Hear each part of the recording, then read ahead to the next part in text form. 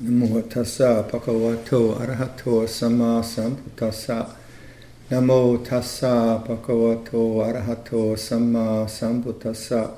Namo tassa bhagavato arahato samma sambuddhassa. Buddhang dhammang sanghang namasami.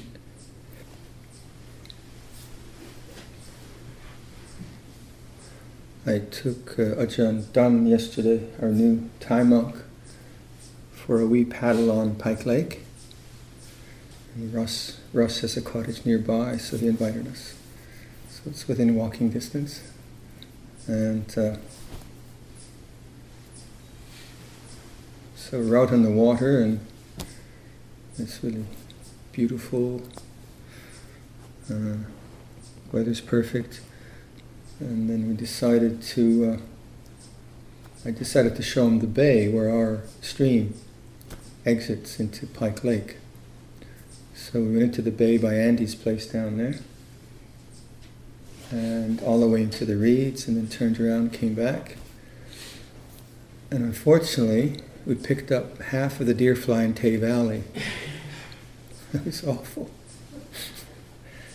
So from this pleasant, open, spacious canoe ride, all of a sudden we're in a war zone. So we're paddling out, and as we got further out, most of the friendly fellows went back to their home habitat, but quite a few stayed, and I was in the back, and Ajahn Dham was in the front, and they kept biting the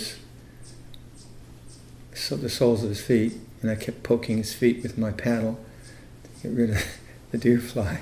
Of course, in the meantime, my soles of my feet were getting bitten, and I've got some rashes on my feet, so I don't feel the bites. At the end of the canoe ride, of course, my feet were swollen, itching, and then we walked back, and we paddled all the way to Denny's, which is a nice long paddle. We're out there for a couple of hours. And then Ajahn Dham was saying how high the sky is. You know how high the sky is. He said, so blue. He kept saying, blue, blue. And then I finally, with my broken Thai, figured out that in Thailand they have a lot of cloud cover, a lot of smog. He's from Bangkok, so he really hasn't seen much blue sky. So the sky for him is always a low, kind of heavy thing. And he kept saying, blue sky. It was nice just to see how he was interpreting that scene. So then we got back to Russ's, and then we walked through the forest to about 15 minutes back to the monastery. And again, the deer flies were on us, and like clouds of them. I looked at him, there's clouds around him. He didn't have a hat. He had a hat in the boat ride, but gave it back to Russ. So by the time I got back to the monastery, I was fed up with deer flies. And then in the morning I woke up and my feet was kind of swollen and very, very itchy, which reinforced the memory. So, what's all this got to do with anything? So then this afternoon I was looking out from the window of my room onto the lovely garden that I have. And we have a lot of new trees. And because they're new trees, I try to water them every other day or such like. And I looked out there and said, no way I'm going out there. Because my perception now was that's a war zone.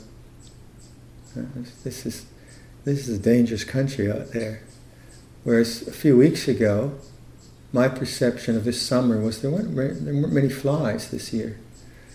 And the reason my perception was like that before, because I wasn't going out into the woods. I was just staying in my room, going to the garden. And what that points to is just the way we build our world. We build a world through perceptions, and that's necessary, it's biological. So I'm looking out, and I'll water the plants tomorrow.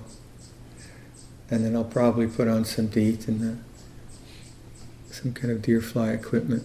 So my life is conditioned through my experiences, obviously. And then my perceptions of the world are conditioned by what I've encountered. It was interesting just to watch how my perception now of the garden was just slightly different than it was before this experience. So as human beings, we have the capacity to remember. It's important. And we build up a perception of the world, which is important for us to survive biologically.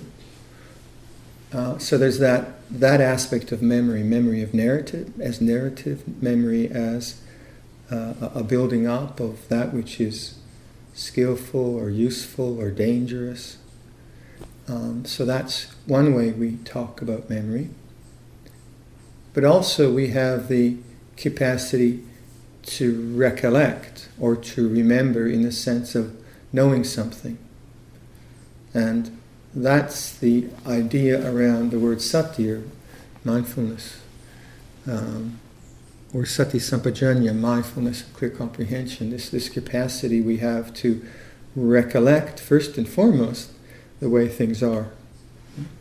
So I'm standing by my window, I'm looking out at the trees and the chipmunks and so on.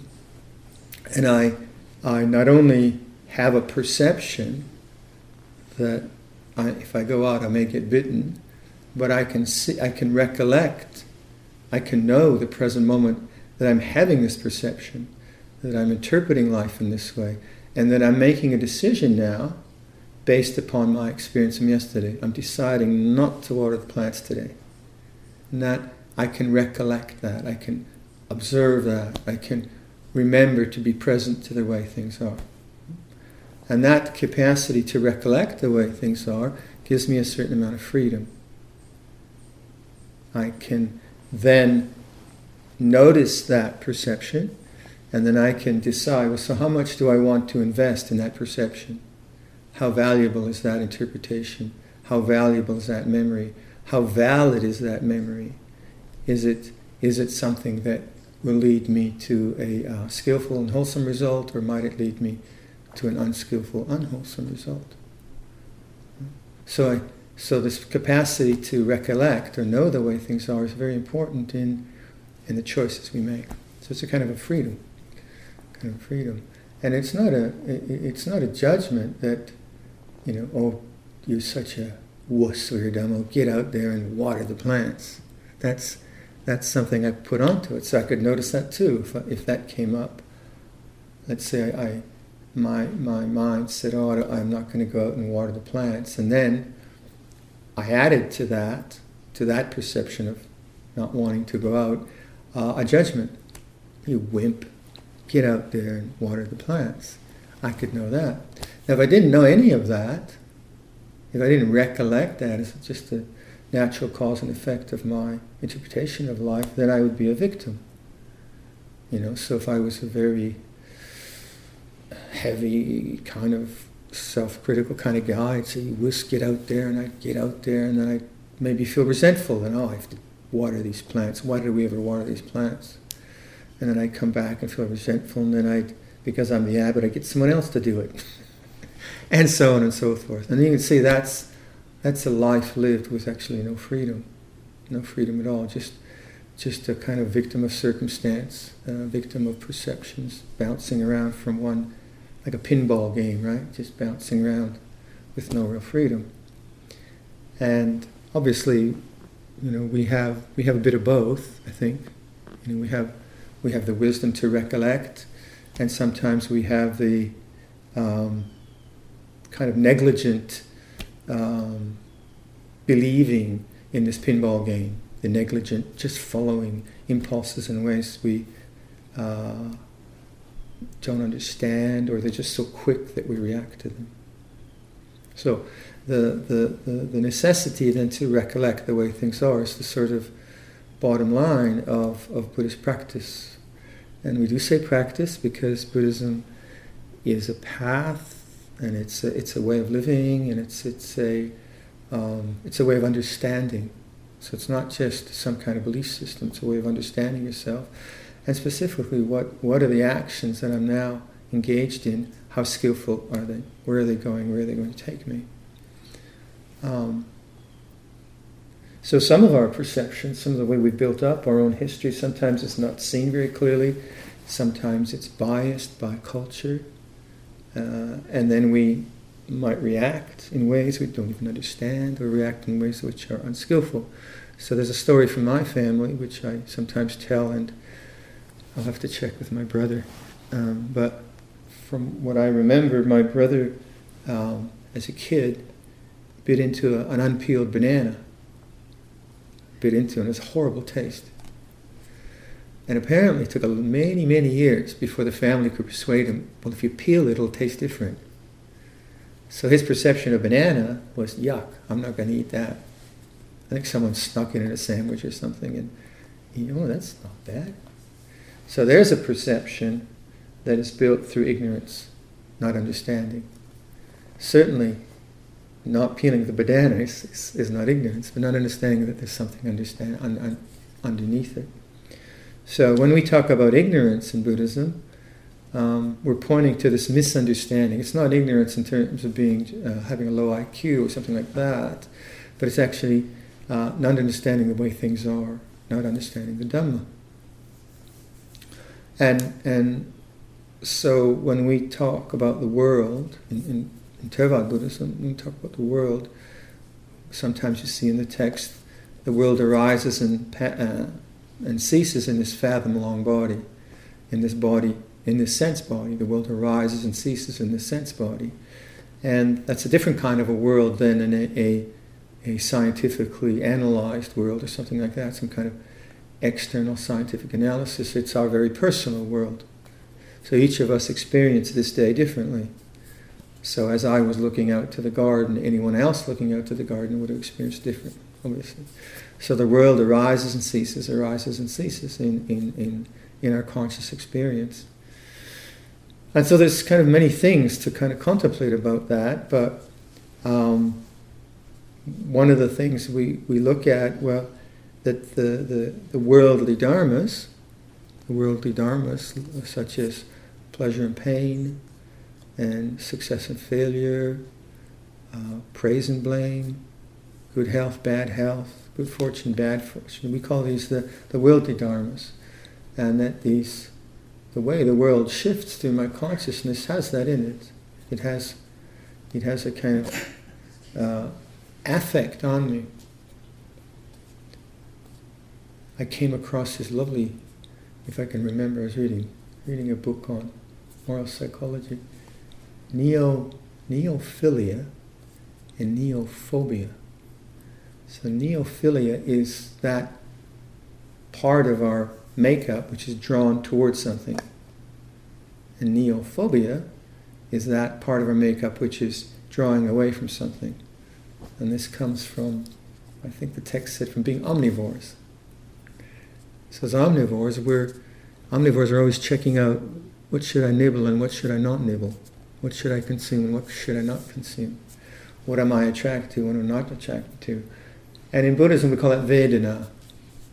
This kind of fundamental thing about our conscious experience is that that our sense bodies, including our minds, are drawn to or tried to draw away from things. And this is, each mind moment we would say has that. We're drawn to, we're drawn away. And that has different intensities. So something which is really repellent to us, like a rotting corpse, or feces, or open sores in human beings. Things like that are quite disgusting. And they're disgusting because they can contaminate, If we didn't have that capacity and we ate feces, we'd get ill, right? So on. So we have a very kind of biological things in us which are drawn towards and drawn away from. And each mind moment has that in it, greater or lesser intensity. And so our makeup then is try to maximize our comfort and good health and our social supports and our safety and all manner of things, right? So we're trying to maximize that as human beings. And then anything which is threatening, which is harmful, which can cause us illness, which can cause social confusion, that we're trying to draw away from. And so we live our lives to a certain extent in that manner. So here as a community, we all try to pitch in with the work, try to do our share, we try to share in the food, and so on. And if someone was in the community and was very disruptive and didn't want to share and didn't want to work, then pretty soon socially we'd say, well, this isn't going to work. We'd find that repellent, we'd find that offensive as a group, and we would address it. We would address it and say, no, this just can't work, can't go that way. So part of our life is lived on that manner, that what we call the worldly manner.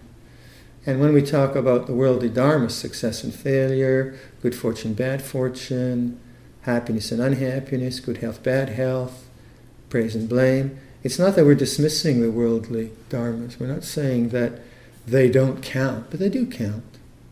A decent diet does count. Just to kind of live on sugary drinks and coffee for the rest of your life would be dumb. It would be harming this body.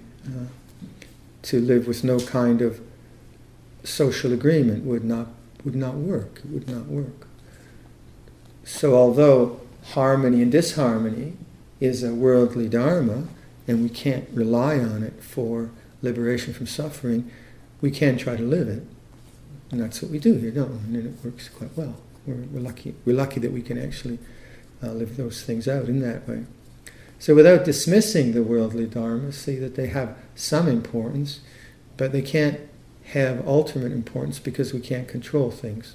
We can do our very best to create social institution and schedules and agreements and ways of speaking that if we have disagreements, we won't abuse each other with speech, or that we try to develop good listening skills, and so that's just a decent way to live your life. And that's the method, we say. That's the method. It's a social method of getting beyond the social limitations of being a human being.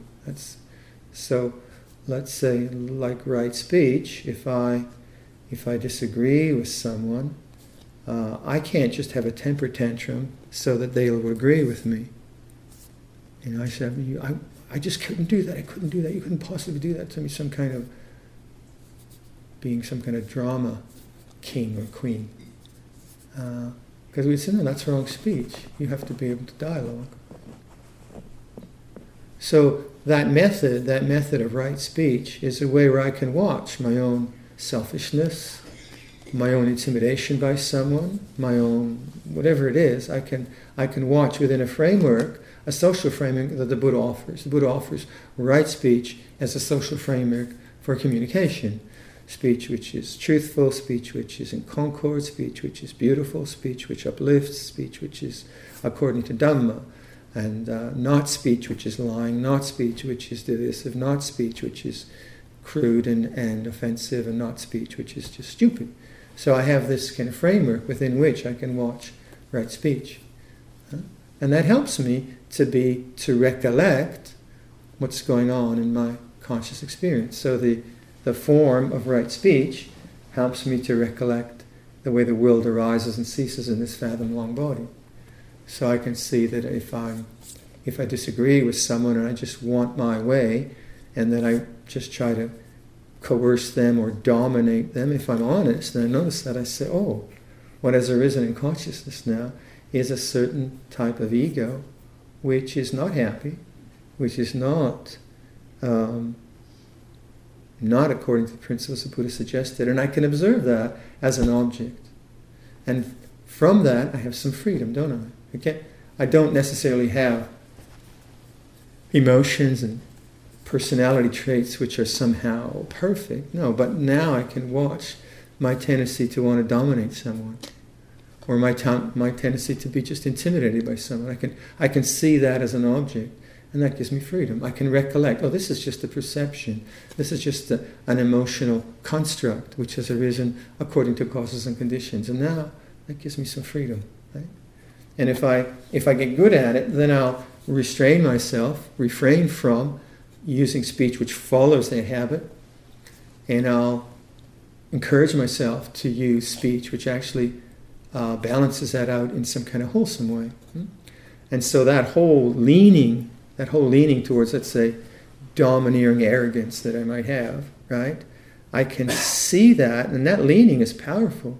It's more powerful than my rational mind, because it's been conditioned into me through various familial, cultural, social, gender kinds of reasons, right? So that leaning is very far. It's really hard to I can say to myself, don't be such an arrogant whatever, but push comes to shove, maybe that's the way I get my way. That's what I've always done. So now I'm using right speech and this kind of capacity to recollect how ego arises, how sense of self arises within other people, not as a judgment, but just wow, look at that. Look at that leaning towards trying to dominate someone and get my way. And I get really good at noticing that. I get really good at noticing that particular construct. And from that, I start to make choices. Well, really, I don't want to live that way. That's not really skillful, because I have no freedom there. I'm always just reacting that way. It's not a judgment. It's an evaluation based on recollection, based on wisdom, based on care. And I said, well, I'm going to notice this now, and I'm going to try not to act and speak that way. And that creates intention. Right? So we say, with right understanding, there's right intention. Or with right understanding, there's right thought. So now my thought around this particular characteristic, which is maybe built up in my mind for many decades, I'm not saying that it shouldn't be that way. I'm just seeing it as dharma. Right? This is the dharma of domineering arrogance, say. And this is what it feels like. So now it's become an object rather than me be the subject of it. And because it's an object, there's the freedom, and then there's the possibility to make intention. And the intention is, I'm going to really understand this characteristic and see when, and make choices which are skillful around this particular characteristic. Not even say I shouldn't be that way. Just say, what kind of choices would lead to an end to suffering here? And I have to make that intention very strong. And the stronger I make that intention, and the stronger I make the intention to recollect the way things are, those two, I make an intention around my particular personality, I make an intention to wake up to the way things are, I become an adept. I become an adept about my own psyche, about my own suffering, and how to get out of that suffering. I get really good at it. I get really, really good at it. And I don't get fooled by it. It might come up a boring number of times, a disappointing number of times, but each time it comes up, I know, that's a way of perceiving. So just as now, I look out the window and I perceive the garden now as a bit of a war zone. I can know that. Now, if I don't know that, like let's take this as a silly example, and then I think, I can't go out there. So I have a memory of a bad experience, and then I take that memory, and now I interpret life again through that same memory. And what do? I compound it. I can't go out there, I can't go out there, I can't go out there. I'm making it absurd, but that's what would happen. If I take a certain memory, and I reinforce that memory, that becomes the reality. It's only part of the reality, a very minor part, but because now I'm heedless, I'm not mindful, I've taken this one experience, and now I'm just reinforcing it as a reality, and then 4 years later I haven't left my room. I'm totally frightened. I have to phone, Chunda, bring me breakfast. I can't go to lunch. So that's absurd, but that's what happens with memory. But we don't see memory as memory. And you think about like things like, when you've been hurt by something or someone, or let's say racial prejudices or gender prejudices, or like let's say we just heard that somewhere on the news, I guess it was in Ottawa, there were a couple of monkish-looking types walking around Ottawa soliciting funds in a rather aggressive and obnoxious way. And apparently there was some program where our friend Andre was talking about that. Wasn't us. It was some charlatan who put on robes and was trying to make a quick buck. Okay? In Buddhism we'd say not good karma. But anyway, so now I go to town and someone sees me and has seen that program, right? Or has actually encountered someone like that, and they see me, there he is, charlatan monk. So his perception of me, then each time he sees me, there he is, get away. He creates a world. He creates a world of bias. But that perception is necessary because he might get ripped off, right? He might get hurt because he's just seen that happen.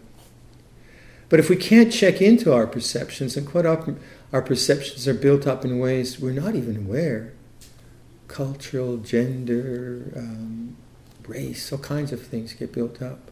So the Buddha's recommendations are really quite simple in the try to build the perceptions of connection, of empathy. Try to build. You think about what are the perceptions and ways of relating to the world which free us. And the Buddha would say, forgiveness, compassion, peaceful coexistence of the way things are, gratitude, generosity. Yeah, these are the things the Buddha encouraged. Yeah? And then the others, paranoia, fearfulness, biases, hatred, resentments, lack of forgiveness, and we all have these lists. Those will always alienate you. So then, as I'm practicing and noticing the way things are, I also notice what's the background, what's the mood, what is the interpretation now of life? Where is it coming from? So I'm looking out the window at the garden, and what's my interpretation of the garden? It's aversion. It's aversion to deer fly. Now that aversion is not bad. It's telling me be careful, cover up. But if I don't see that aversion, and let's say that aversion is around a person, or a race, or a gender, or a certain situation, or like sometimes in Buddhism we get these different schools of Buddhism, and people will make these huge kind of statements. So this person is from Theravada, and they are the lesser vehicle. So we'll get that kind of pejorative, like Hinayana, that we are lesser kind of beings. And in our tradition, then we'll look at Mahayana and think, we're Theravada, we're the old school, we're pure. And it's silly, isn't it? But that'll happen. But if I see that, if I see those things coming up, we see, where are those things based in? They're based in fear, they're based in aversion, they're based in bias, they're based in prejudice. And so, quite simply, the more we are cultivating things of connectedness, like empathy, and we feel how empathy and forgiveness and those things really liberate the mind from suffering, any manifestation of aversion, of alienation, begins to be known as a source of suffering. I was talking to someone about a friend of theirs who had a couple of abortions and now was regretting it. And a lot of remorse and regret were coming up into this person's mind, into this lady's mind. And that's a very powerful memory, isn't it? Very, very powerful. But it's just a memory. One time Ajahn Sumedho was... someone came to him who had had an abortion, and this was 10 years later. And she asked him, what's my karma? What's my karma? What's the karmic result of having that abortion? He said, well, the karmic result right now is that you're worried. You're frightened. You have regret and remorse. And he said, just know that. And then from now on, practice compassion. And that was a beautiful, rather than some kind of Buddhist thing about rebirth or he's just saying, well, that's the way it is. Memory works that way. You did this, you were young, you didn't know, and now you have this result, you have this regret, remorse, and know that right now. And then where does that take you? Does that take you to self-hatred, or can you take it to May I be free from suffering. May this being be free from suffering. Can you take it to compassion and empathy? And if we are kind of in tune with the ways we are, the world is arising and ceasing in consciousness, and we are in tune with what is wholesome and unwholesome, and these kind of underlying energies, these moods of the mind, which we call the jitta, jittanupassana, the mindfulness of the mood of the mind. We recollect the mood of the mind. Then we'll see, well, this is skillful, this is unskillful, and we'll incline towards that which is really liberates us from suffering. So when we talk about sati, sampajanya, or recollection of the way things are, it's not just physical, and it's not just the narrative, it's the tone, the jitta, the type of mind which is now interpreting life in this way. So tomorrow morning I'll look out my window and I'll see, you gotta water the flowers. But at least hopefully I'll just know, oh, this is aversion, this is not aversion. And then if I feel aversion, I can go and water the flowers and just notice. Like as soon as a fly comes near me, whatever comes up, I'm aware. I'm aware of the way things are. And this is where freedom lies, doesn't it? It doesn't lie in getting the world perfect, because we can never do that. We have to be careful. We have to use this capacity we have to remember and to be careful. But our freedom lies in this larger capacity to know change and to adapt to change, to see cause and effect, and to make the causes for peace in the future. And that's our gift as humans, isn't it? We have that. It's an incredible possibility. All right, I'll leave that for your reflection.